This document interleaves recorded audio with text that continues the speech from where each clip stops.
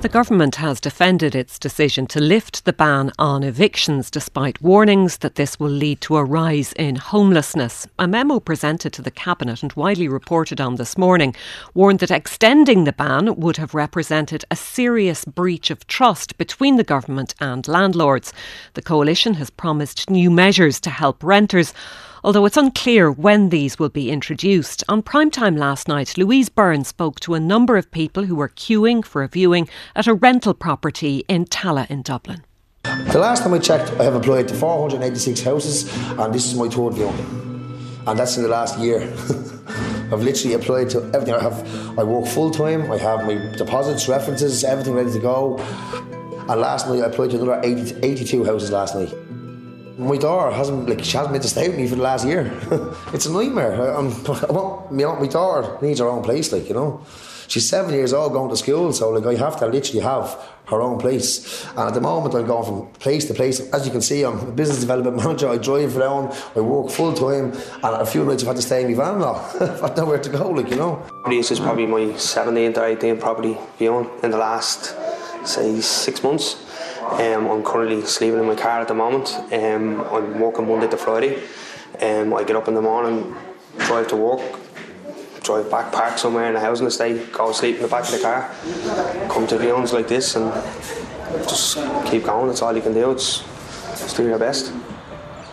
It's really disheartening, You have to go back and sleep in your car at the end of the day. It takes a lot out of you. And get up for work the next morning. It's madness. And you've been doing that for how many months? Doing it since July of last year. I was renting a property in Crumlin, and then my landlord wanted to sell.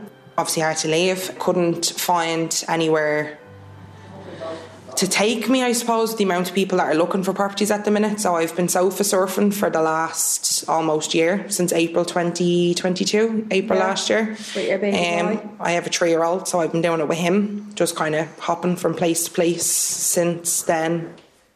We're at the age now where we can't live in our home anymore. My girlfriend is living with our mother, and we're just looking to set up together, basically. So how optimistic are you that you'll find somewhere? I don't know, how optimistic can you be if it's like this all the time? We're being made homeless at the end of this month. Me, my 4 kids, my 2 grandkids. The stress of it is diabolical. My landlady asked the council to buy my premises for me, to rent to me. They told my landlady they would look into it, and that was the end of it. They never heard anything else. We end up in homeless. We can only take a certain amount of stuff with us. But the winter, it was hard. Christmas was horrible.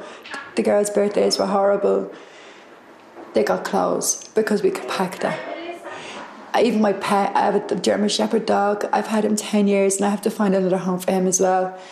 It's just the realness of it all now. I count down the days until I have to literally drag whatever belongings I've accumulated with me through the homeless, and that's the inevitability of it. And I'm scared for my kids. Some of the people viewing a house in Tallaght in Dublin earlier this week, they were speaking to Louise Byrne on last night's Primetime. Irish Times political reporter Jack Horgan-Jones joins us. Jack, can you talk to us about this briefing note presented to Cabinet? What does it tell us about the thinking behind the government decision? Good morning, Rachel. Well, the memorandum basically explains from the perspective primarily of the Minister for Housing, Darragh O'Brien, and his officials who would have been involved in drafting the note. It explains the underlying rationale for the decision that the government took yesterday not to extend the eviction ban, and in doing so also to introduce what are described as some mitigating measures. Now, there are several reasons, but I'd distill it down to 2 primary reasons. The first of which is one that was foregrounded in the initial reporting yesterday, which is the advice of the Attorney General. And the Attorney General, Ross O'Fanning, does seem to have indicated that he had concerns not only over the existing ban, which, as I understand it, is actually facing a legal challenge that landed in the last couple of weeks, but he also issued a fairly straightforward warning that if the ban was extended, there would be likely more legal challenges to to follow. But the reasoning that is more extensively outlined within the memo relates to the underlying rental market, and this fear, I think, that exists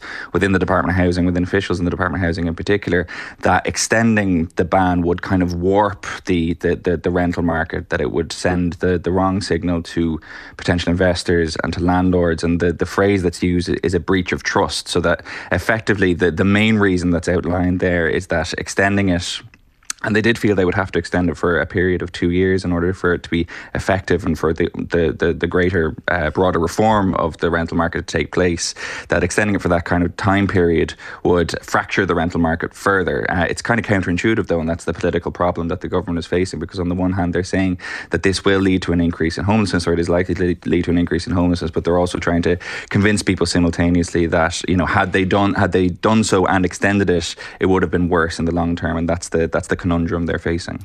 The surprise, I think, for many is that in the days leading up to the decision, there had been some indications that the ban would stay in place, perhaps in a modified way, but the belief had been that it would still be there. Absolutely. So from kind of the tail end of last week, over the weekend and into early this week, much of the reporting, as you say, focused on what seemed to be a strengthening probability that the ban would be extended and it will be modified in some way, so that there will be a range of kind of tax sweeteners offered to landlords, and also that, you know, it will be perhaps easier in certain circumstances to engineer an eviction if you wanted to move into the property yourself or a family member wanted to move in. That seems to have receded almost at the last minute and been replaced by the idea of ending the eviction ban and putting in mitigating factors. The reasons underpinning that, as I say, you know, the concerns about the wider rental market and the AG's concerns, but also a strong resistance, as I understand it, from the Department of Finance, which did not want to see any taxation measures. The logic there being that, you know, if there was concessions made to landlords, the list of people, whether it be renters or people seeking mortgage interest relief or property investors themselves, who would come knocking on the door of the Department of Finance and say, well, you interrupted in the middle of the budgetary cycle and made taxation changes for this one special interest group. Why can't you do it for us? And that was another bulwark of resistance to doing that kind of approach, extending with tax sweeteners for landlords. Just one final question on this. We heard repeatedly yesterday the Minister for Housing promising new measures to help renters. When are they likely to be in place? So it's not quite clear, and I think this is one of the most interesting parts. There was a note that went around to Green Party members last night explaining how, you know, these new mitigating measures would come in and they'd entail a massive expansion of cost rental. But they admitted in that note, the party's chairman, or the party's housing spokesman, Francis Noel Duffy, admitted in that note there was still a lot of work yet to be done. This is kind of one policy with two supporting strands. One of which is the idea that you would have you as a tenant would have first refusal if your landlord put the property on the market, and secondly, if you weren't in a position to muster the funds to buy the apartment or the house, that the local authority or an approved housing body would come in as part of what's being termed a backstop and purchase the house on your behalf, and you would stay there as a cost rental tenant on the same or better terms. But there's an awful lot still to be worked out. There's legislation that needs to be passed. There's administrative changes that need to be introduced to the shared equity scheme, and, you know, there's some very basic things like, you know, what pot of money is going to fund this that still need to be established. So I think that there will be a rush on, and there will be pressure on, and there will be expectation on that this is introduced as soon as humanly possible, because obviously evictions are going to restart from the end of the month, and I don't think all that supporting architecture is going to be in place. So there will be certainly a gap, you would imagine, of several weeks, and there will be a huge political pressure to close that gap as soon as possible and to prove that these interventions, these mitigations actually work. Jack Horgan-Jones of the Irish Times, thanks for that.